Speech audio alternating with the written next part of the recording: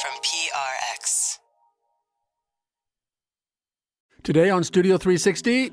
Most of them are little animals made out of glass. Mother calls it my glass menagerie. It's our Hour of Glass. Tennessee Williams Glass Menagerie and splendid glass buildings by architects from the Bauhaus. You actually feel something about being in a space which has been so well articulated that it actually moves you. And composer Philip Glass on his spectacular Einstein on the Beach, the big breakthrough he was waiting for. Well, look, I wasn't willing to drive a taxi for the rest of my life. Which you did into your 40s. Into my 40s, yeah. All that and much more is ahead on Studio 360 right after this break.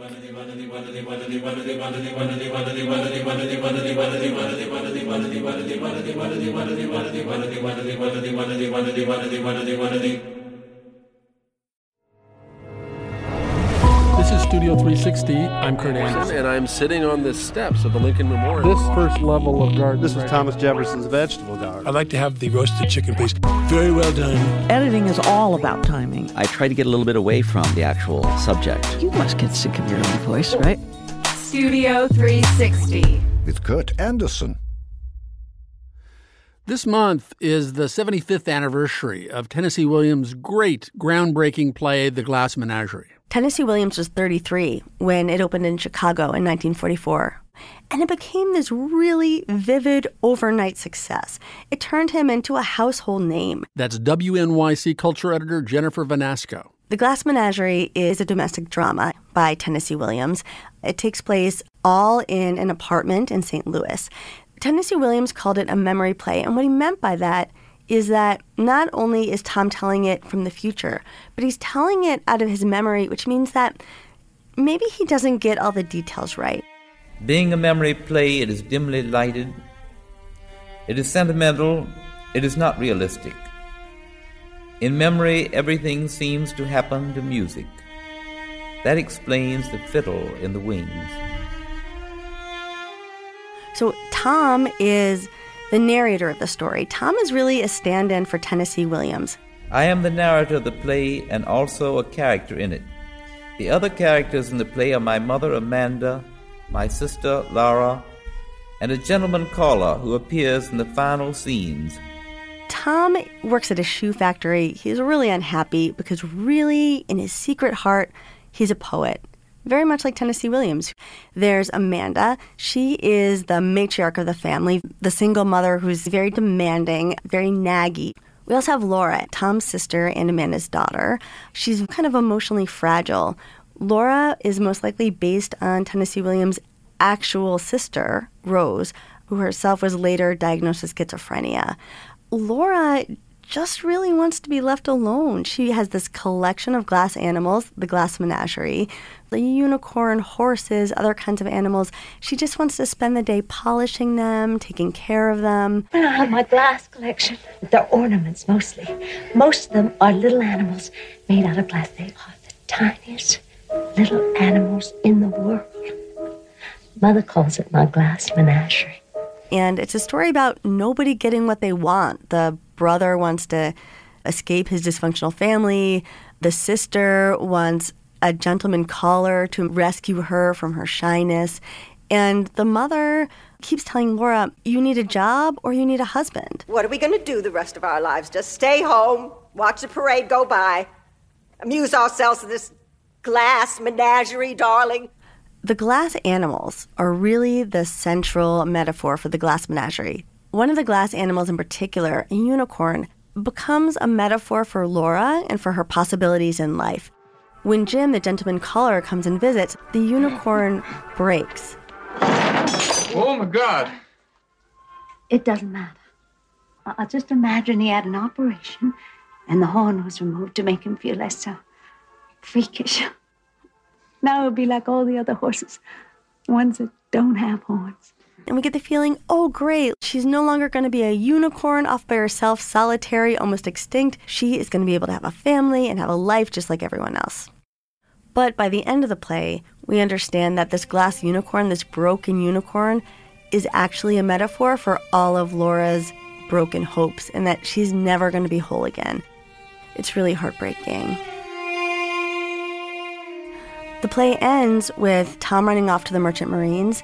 He has not paid the light bill, so his mother and his sister are left in darkness and kind of despair. It's interesting that the play doesn't really put Tennessee Williams in a very good light. Tom really leaves his family in really dire straits, like maybe even worse straits than they would have been if he hadn't even been in the family. I just reread The Glass Menagerie, and I realized that I've kind of identified with all the different characters at different times. That's one of the things that makes it resonant, even though our world is so different than the 1944 world when it was first written. You can keep mining it for experiences over and over. These characters are still kind of the archetypes that we live with. And so many of us also have, of course, dysfunctional families, and we know what it's like to want to escape our situation, and we know what it's like to really yearn for something more.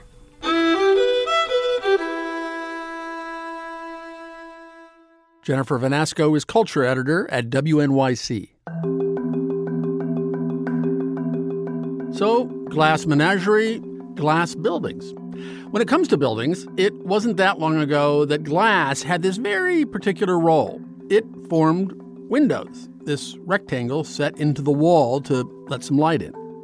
But a big part of what makes the modern world modern are perfectly rectangular buildings that are all about glass. They're glass skins.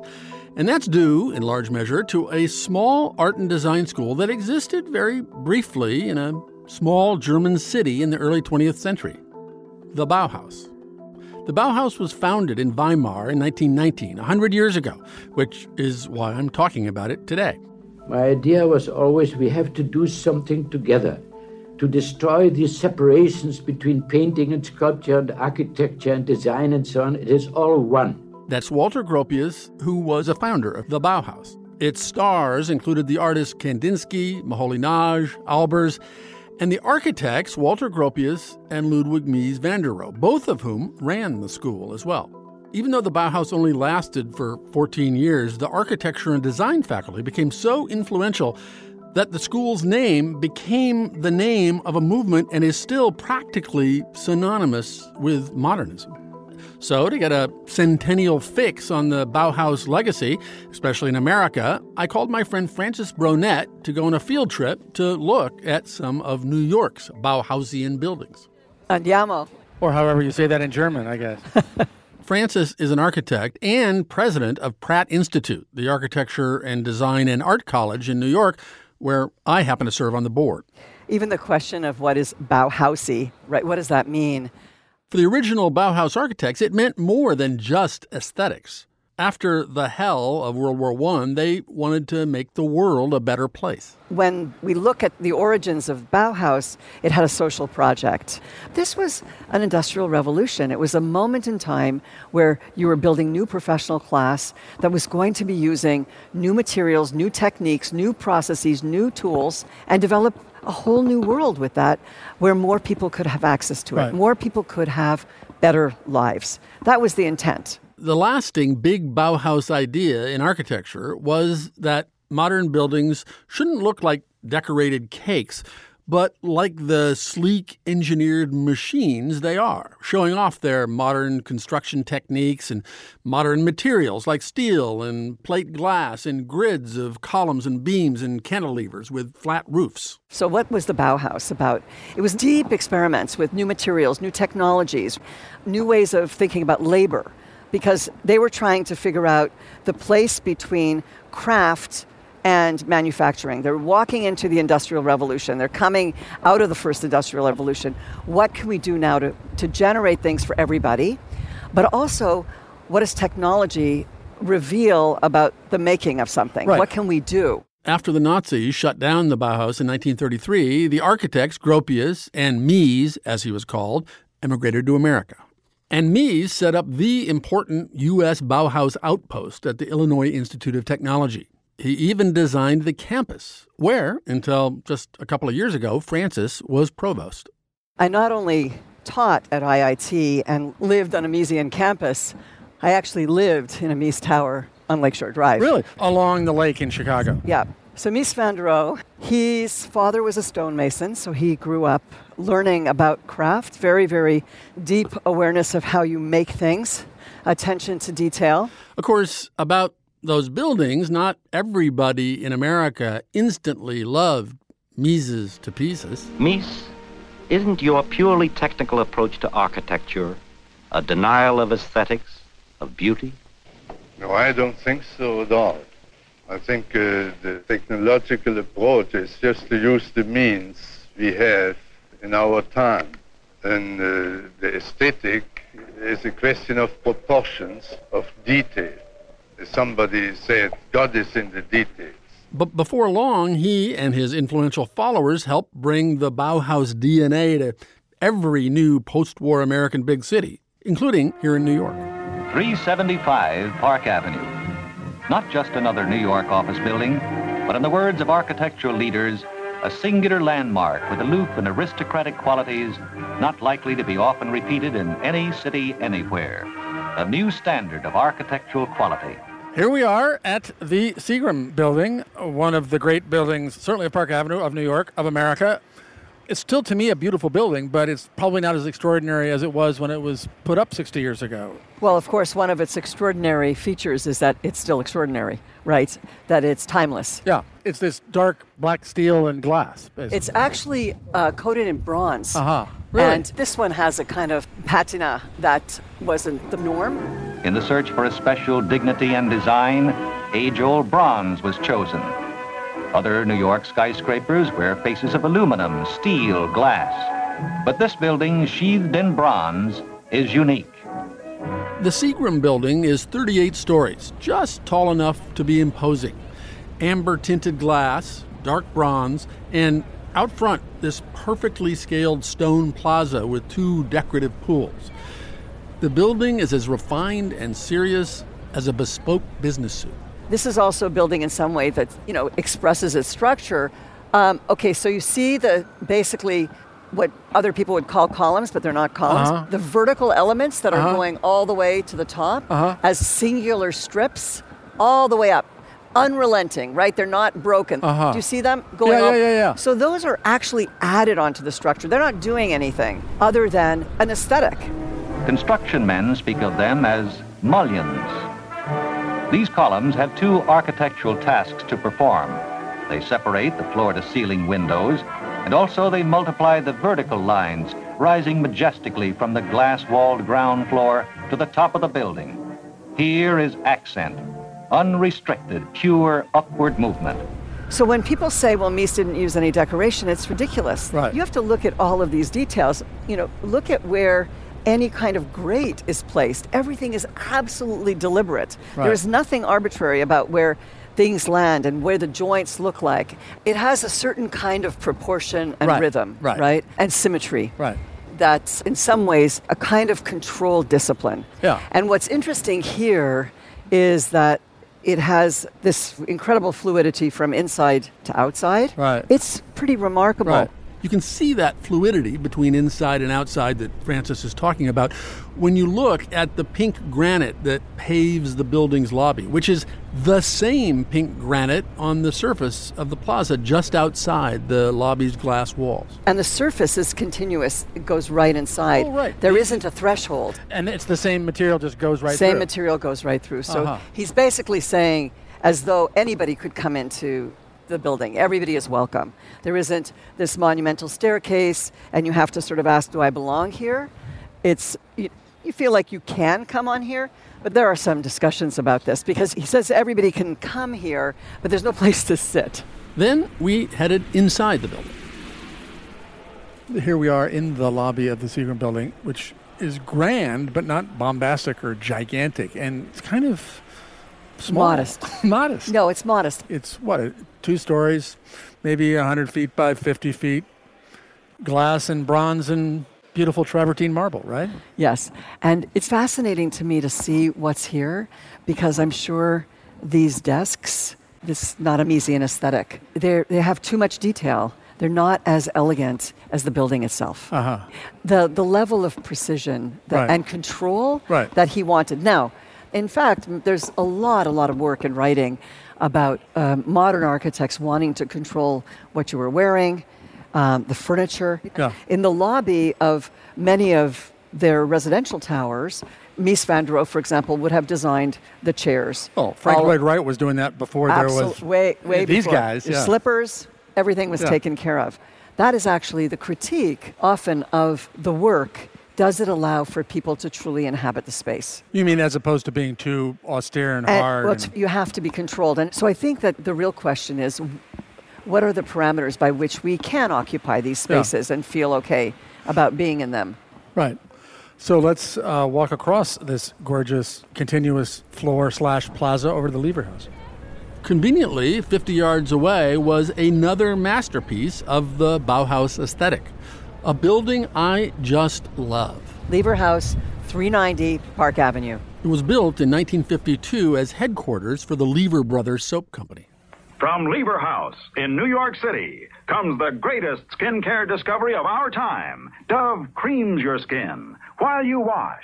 It was designed by Gordon Bunshaft and Natalie DeBlois, who were American disciples of Mies and worked in the Bauhaus mode. So there were architects already bringing this, what ultimately became the international style. Right. They were explicitly influenced by all these European modernists, including the Bauhaus guys, right? Absolutely, because this work was already being done everywhere in Europe. In the 20s and 30s. Now, was it being built that early? So it existed on paper, buildings like this? Well, Mies van der Rohe was doing drawings of glass towers that were very, very sophisticated in the 20s and 30s.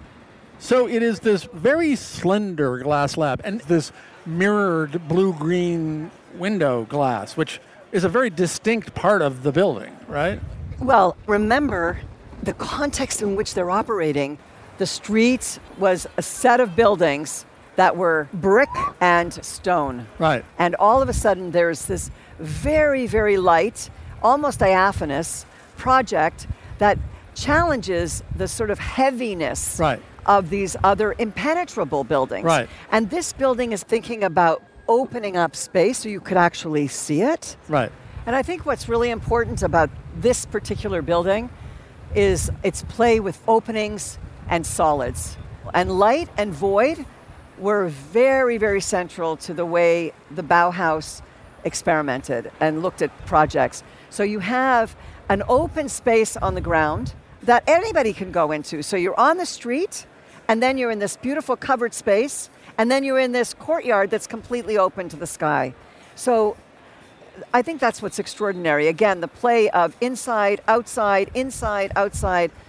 This building is actually, I think if you go back to its social agenda, if you want, it's giving back to the street. Right. It's saying to the people, yeah, you can come in here because we don't have anything marking the edge of it. Right. The sidewalk goes right into the plaza. People are cutting right diagonally across it. They feel that they're welcome to just enter fundamentally private property. The Lever House architects worked for Skidmore, Owings & Merrill, which was the modern American firm when I first heard of architects as a kid. Among other things, Skidmore designed the former Sears Tower in Chicago, the Hirshhorn Museum in Washington, and skyscrapers and banks and corporate buildings almost everywhere. Frank Lloyd Wright referred to Skidmore, Owings & Merrill as the three blind Mies. Many people will say Skidmore, Owings & Merrill were the firm that understood Mies and that work and were able to develop it into a very, very corporate model, very sophisticated, and became the firm to do the most eminent corporations. Right, which is another way the Bauhaus was immortal, or at least had this life in the United States and the rest of the world beyond the actual dudes from the Bauhaus. Right, but it was also about, can the building itself be part of the brand? So the Lever House was part of the brand. You know, think about it. It was transparent. They're selling soap. The building is the headquarters of a soap manufacturer who has a natural interest in keeping things clean. It becomes an advertisement for Unilever, right? So you're saying Seagram is just a big bottle of scotch, basically, in that sense, I guess. Oh, there's the bronze. Yeah, exactly. Yeah, there you go. But one of the other things to be aware of is that there seems to be a small irony, right, in the fact that the Bauhaus started off as a social proposition, and then the first buildings to emerge are corporate entities, right? So these modern buildings in the mid-50s in America seem like the very expression of sophisticated and modern and new, which America was so trying to own and be at that time. The difficulty, of course, is that in some ways, to do this as well required an incredible discipline. Right. And not everybody had it. And it was also easy to copy. So by being easy to copy, some of the very sophisticated nuances get lost. And then, of course, how do you do this without doing 1,000 iterations, losing money on the job? So I think that people started to shortcut that, not understanding the values of the proportions of how people move through the building, the relationship of the scale itself. How big can you go before, in fact, there is failure, aesthetic failure? So if you look across the street at whatever building that is across the street. Who cares? 1990, whatever. Right. Yeah. There's a kind of value engineering there, right? We're not That's the phrase, right? The value engineering is the architecture phrase for making it cheap. For taking out things that might cost too much. Yeah. Right. And so much smaller panes of glass. Right. So much less expensive, much less difficult to install. Right. And again, we're trying to figure out ways to make things faster, better, cheaper. Right. And sometimes the design was one of the things that got forfeited. Yep. Right? Remember, some of the most extraordinary designs have a poetry to them.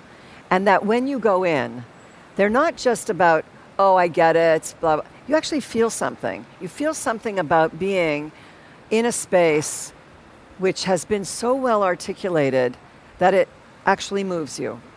And there are a few of those spaces. And sometimes you have to be there for a while before it becomes a part of how you experience it. It's not going to happen in a moment. Beautifully said, and that is true of these two buildings, each of which I have hung around a couple of dozen times in my life, and I feel that with both of them. Frances, Madam President, thank you. Thank you. Frances Bronett is an architect and the president of Pratt Institute. You can see pictures from our field trip and the buildings we visited at studio360.org. By the way, if you're going to be around Chicago or in Germany during the next couple of months, there are a few Bauhaus Centennial exhibits that'll still be up in early 2020. You can find out the details at studio360.org.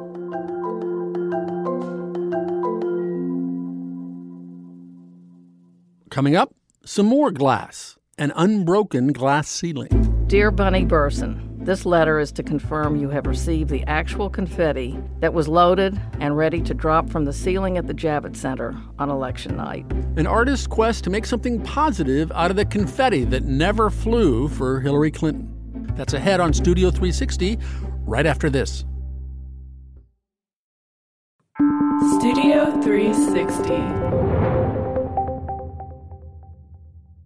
Today's show is all about glass. Mirrors were originally favored because they attracted the light. Design critic Véronique Vienne explains how pieces of reflective glass in France a few hundred years ago launched the modern culture of narcissism. This is how Louis XIV encouraged French craftsmen to make slightly bigger mirrors because he wanted to line the huge ballroom in Versailles with mirrors to reflect the window that were on the other side. People to this day had never looked at themselves in a mirror from head to toe. They sort of fell in love with their reflection. And capitalizing on this, Louis XIV invented fashion. People became prisoner of their vanity, prisoner of their ego.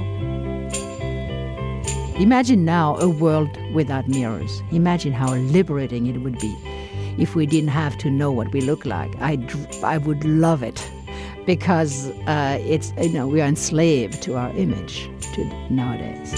I be a mirror, reflect what you are, in case you don't know. The human eye is very forgiving. And when we look at each other, we edit a lot of things. And the mirror does not edit. which is why we can be trapped, thinking, oh my God, do I really look that bad?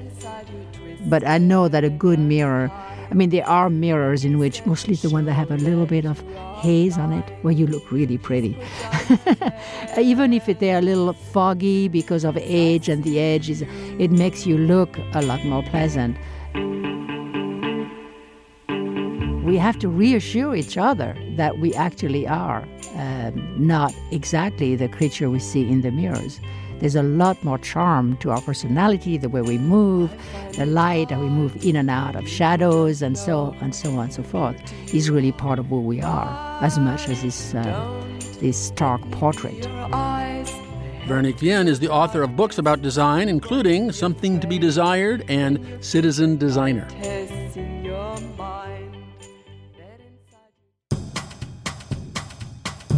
In 2016, most people figured that Hillary Clinton would break the glass ceiling and become the first woman president of the United States. Instead, a lot of broken hearts. An artist named Bunny Berson from Missouri used that disappointment as a source of inspiration. Specifically, she imagined what it might have been like on election night 3 years ago if things had turned out the way she had been counting on.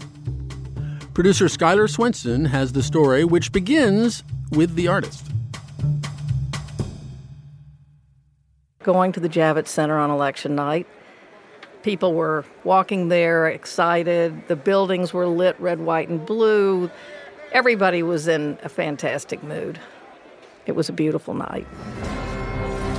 And here we go, ladies and gentlemen. Welcome to Decision Night in America. Voters head to the polls to choose between the first woman president and a businessman running for his first elected office. Clinton headquarters is the Jacob Javits Convention Center in New York City with its symbolic glass ceiling.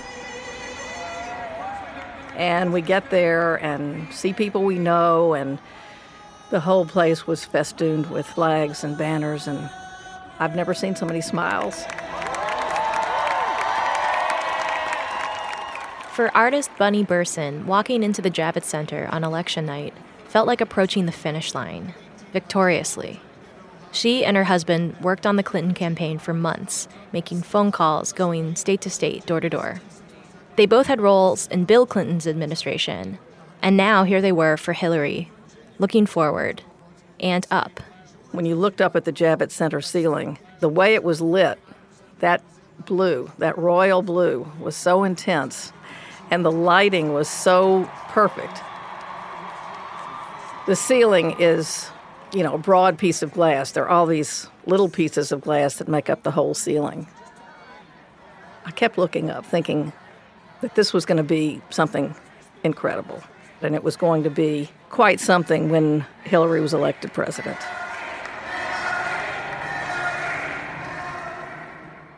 But the evening, of course, didn't go exactly as planned. Borderline panic in Democrat world. Still has that significant lead, well over 100,000 votes. There's just not enough votes out there, I believe, for Hillary Clinton to recapture the lead.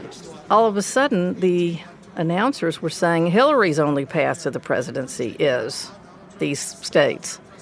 And that was a shock, because we certainly never expected it even to be close.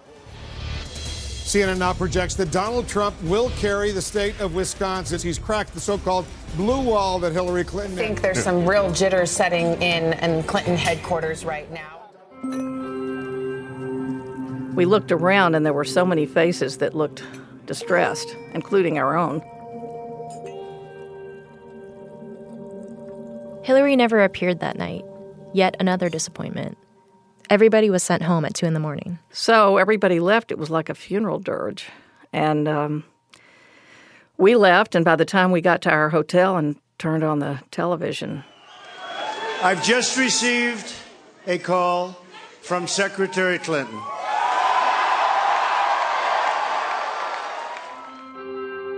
So it was a sad, devastating, unbelievable rest of the night.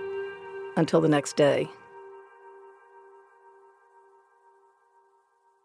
I know I know we have still not shattered that highest and hardest glass ceiling, but someday someone will, and hopefully sooner than we might think right now.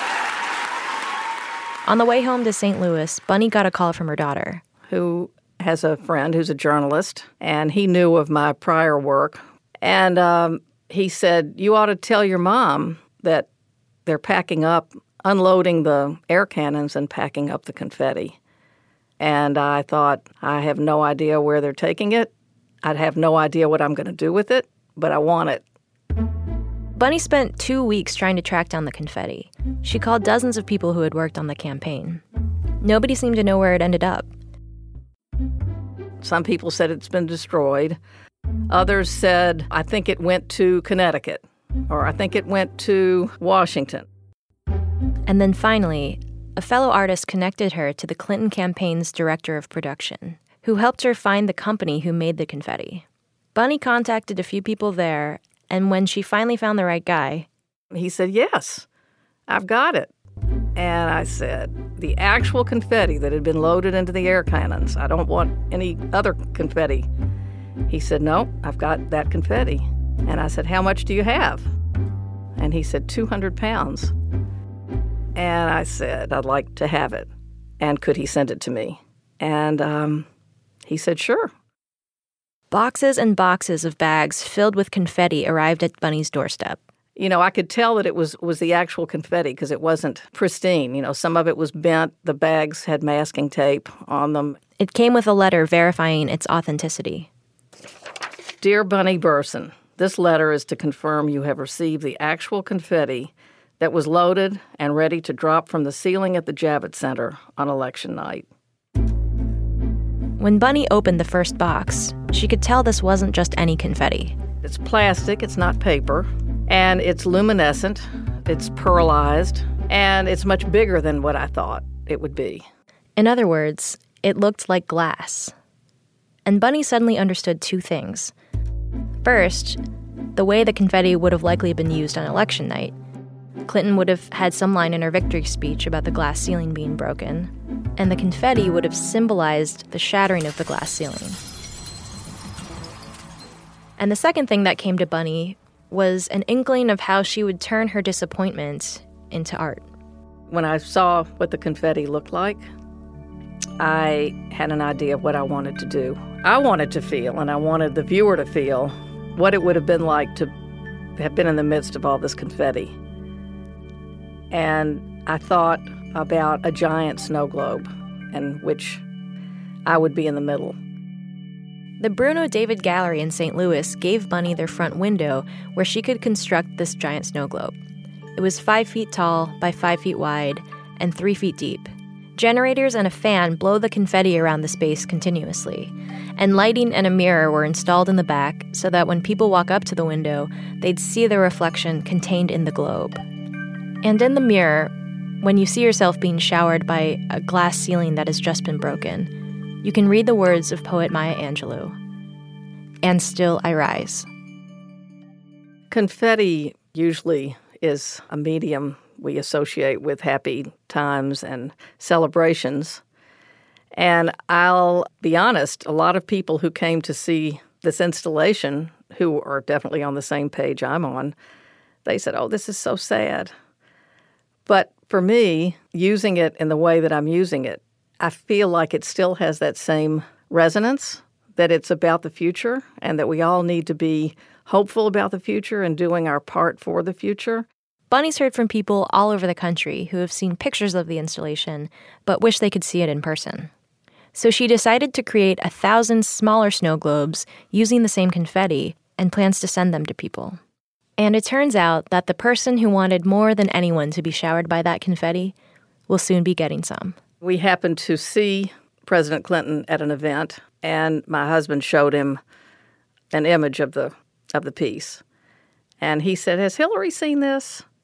We didn't know whether she had or not, but he took a photograph home with him. And within the week, I got a letter from Hillary, and it was beautiful, thoughtful, and she felt that this was a wonderful way to use the unused confetti, and that she was glad that I had kept the flame alive. I'm sending her a snow globe.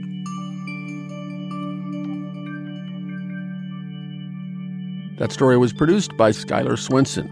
You can find out more about Bunny Berson's art and snow globe project on her website, bunnyberson.com.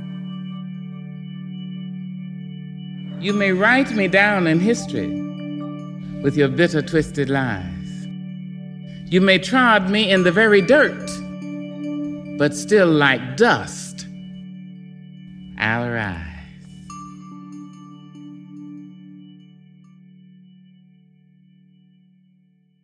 Coming up next on our Glass Hour, Philip Glass. He's written operas about Einstein and Gandhi and Walt Disney.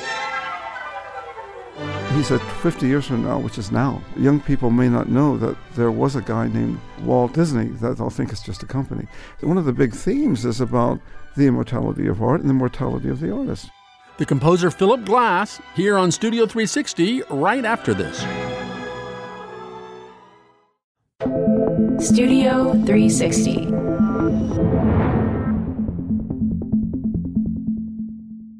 And to round out our Glass Hour today, we go non-literal to a glass I've been a fan of for decades.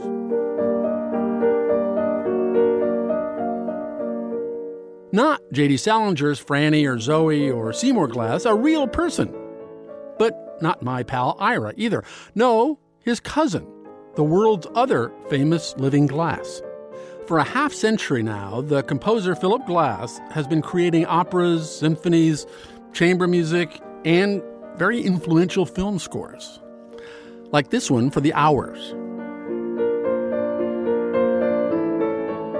I spoke with Glass in 2012 when he was in the middle of celebrating his 75th birthday with a year of nonstop concerts and lectures. Turns out it's exhausting being a high art superstar. And the thing is that I mistakenly, or cleverly, whatever it might have been, I kept the same writing schedule as if it was a normal year. Yeah. Which meant that I had a hell of a full year. Yeah. But on the other hand, I was thinking just today, it's nice to be, I had to work so hard this year that I didn't have any time to think about slowing down. 1, 2, 3, 4, 5, 6, 1, 2.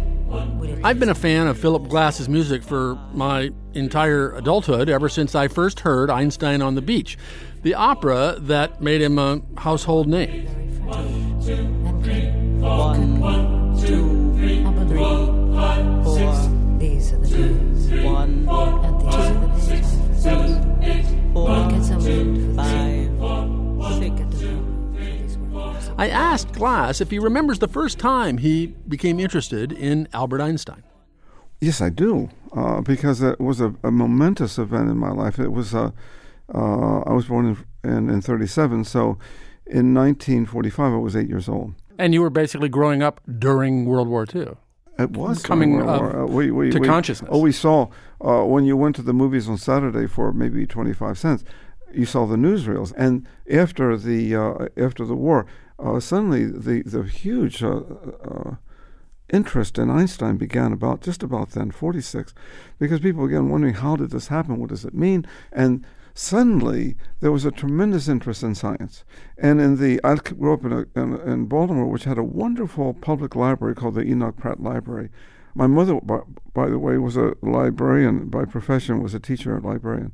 So that we all had library cards when we were kids. And every Friday we went to the library and got our books out for the week. And at the library, they had talks and presentations and guest speakers about Einstein.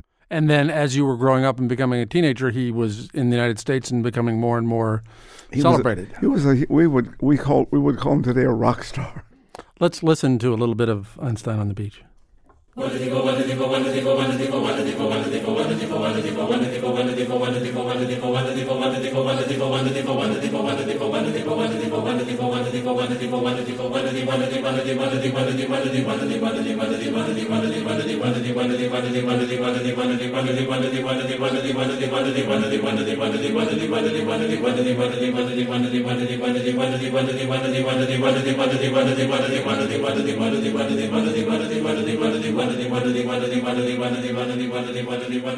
Now, if any of our listeners are wondering what the words are, they're simply saying in that section 1, 2, 3. 1, 2, 3, 1, 2, 3, 1, 2, 3, 4. Yeah, that's right. And I was just listening to it, Kurt, and was thinking that if it hadn't been written 35 years ago, if someone turned up with that piece today, it would sound absolutely new.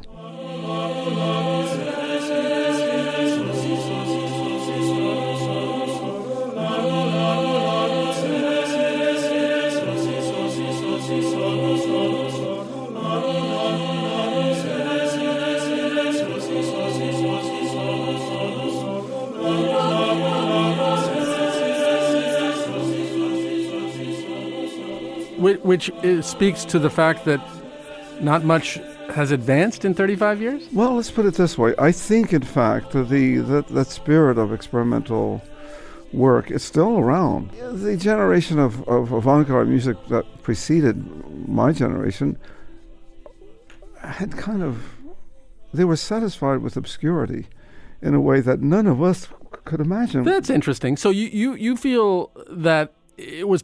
I think of, a wider world plucked you avant-gardists out of obscurity, but you're suggesting that it was you avant-gardists who wanted... You wanted to be big time. We were the third or fourth generation by then. Yeah. And obscurity was not something you were willing to... Look, I wasn't willing to drive a taxi for the rest of my life. Which you did into your 40s. Into my 40s. Yeah. Well, and you essentially are, you and Robert Wilson and others, are the last avant-garde generation for whom that's possible. I mean, it seems as though the idea of the avant-garde became a null set at a certain point. I think that's true. There's another odd thing there's a peculiar thing about Einstein, which I've just noticed recently. When I was talking with a tabla player from India about this, and we were talking about the structure of music. I worked for Ravi Shankar for a long time and studied with him, because to work with him is to study with him. There's no difference, really. And that had a big impact on my music. I would think the biggest. Nadia Boulanger, who was with whom you studied piano in France. I studied composition and harmony and counterpoint. I was with him at the same time, actually. This was in the mid-'60s. And to give listeners a flavor of that crucible, let's play a little bit of Nadia Boulanger on piano, followed by Ravi Shankar on the sitar.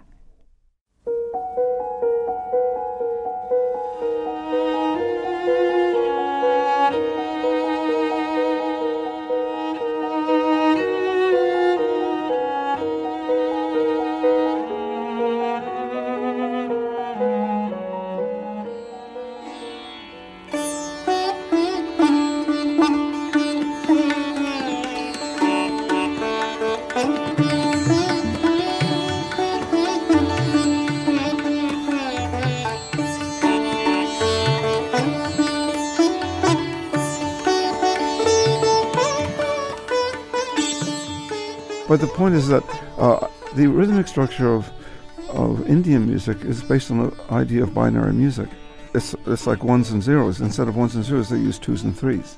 But it's basically the same idea of you can have an endless stream of information with two integers, really. So Einstein that was written 10 years after I completed my studies with them, and I spent 10 years developing a language which integrated this kind of binary way of thinking with traditional harmony. Now, when you're listening to that piece, what you're hearing is binary music. So is it possible that I was anticipated, not I did, but... The digital revolution? Well, I would say it wasn't me. I would say that that global music had anticipated it. Yeah. That I learned it from India, but I could have learned it from Africa also. Well, it's interesting. Now that you say, Nadia Boulanger and Ravi Shankar were my great influences, it's almost like an equation. Nadia Boulanger plus Ravi Shankar equals Philip Glass. That's right. In fact, I often described the experience of that year. I said it was like having two angels on my shoulder, one on the right shoulder, one in the right ear, one in the left ear. And I said one taught through love and one taught through fear. I assume Boulanger was the fear. Everyone does, and actually that's correct. And yet, in the end, the methodology mattered not as much as the content.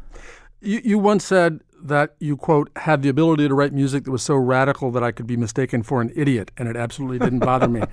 What did people find idiotic 50 years ago? Oh, there was a lot of repetition. Yeah. Well, we know that. Yeah. Well, and that was just like, well, what is he? That's all he knows how to do is repeat. You either could hear it or you couldn't. Yeah. But it's like, I remember when I first walked into the Museum of Modern Art and saw a painting of Frank Stellas, I didn't know what the hell it was. The language, I was used to abstract expressionists, I was used to Pollock and Guston and all these guys, and suddenly there was someone working in a different way, and I was totally shocked. And I think it's the shock of a new language, and that can paralyze you at first. However, I had learned from my father actually that familiarity can breed love, not contempt, but breeds love.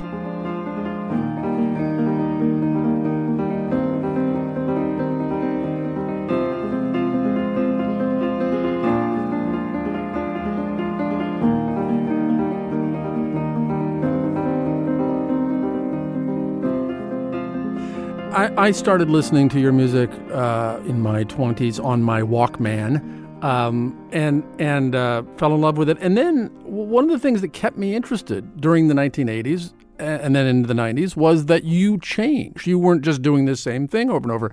And the music became more lyrical, romantic, melodic, accessible, all of those things. All kinds of things. For instance, I want to play a little bit of your symphony Heroes from 1996.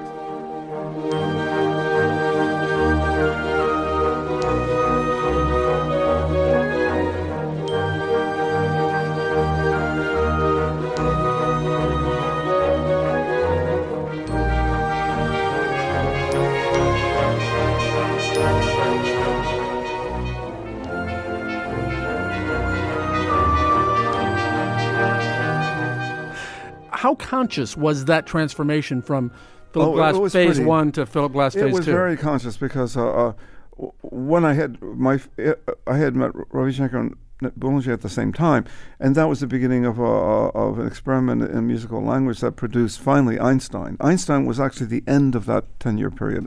It wasn't the beginning. The beginning of the next period was Satyagraha, which doesn't at all sound like Einstein.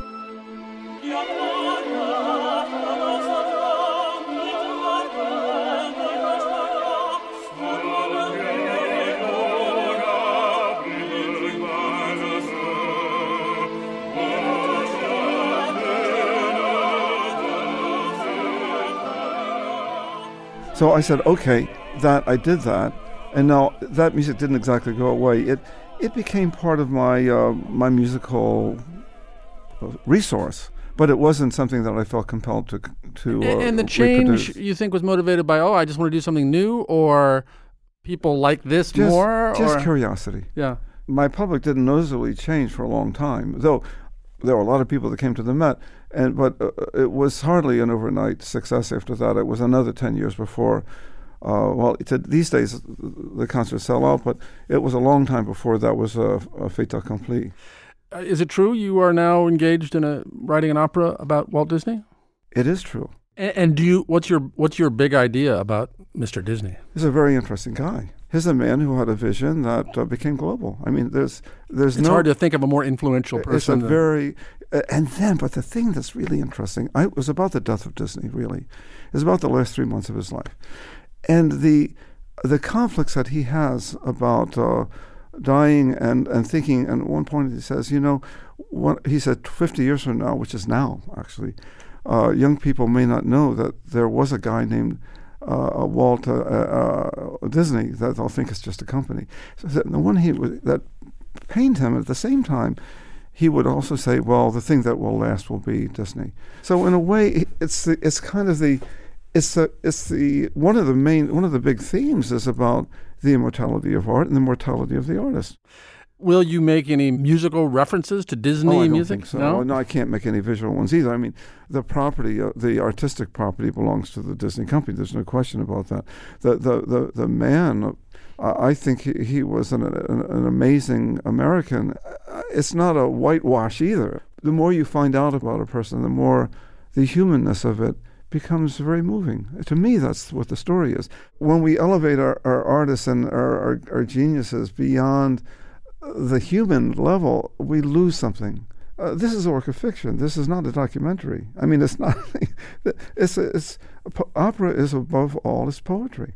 When people go to Einstein, they're not going to walk away understanding the biography of. No, they won't understand the biography of Einstein. They or won't the nature of physics. And they won't. But what they will see, whether they will see some of the things that Einstein thought about, which Bob Wilson was able to translate into images. I look forward, and Philip Glass, thank you very much for coming in today. I'm very pleased to be here, Kurt.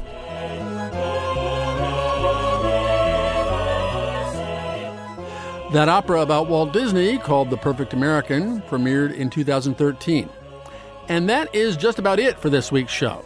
Studio 360 is a production of PRI, Public Radio International, in association with Slate. The production team is Jocelyn Gonzalez, Andrew Adam Newman, Sandra Lopez Monsalve, Evan Chung, Lauren Hansen, Sam Kim, Zoe Saunders, Tommy Bazarian, Morgan Flannery, and I am Kurt Anderson. Thanks for listening. PRI, Public Radio International. Next time on Studio 360, the Brill Building was all music people. How a group of young songwriters ended up in a Manhattan office building and reshaped pop music. There was such an excitement going on all the time that you walked in, you were riding in the elevators, you were riding at Jack Dempsey's next door. It didn't matter. The atmosphere was just so conducive to writing songs. The Brill Building, our next Studio 360 New York icon.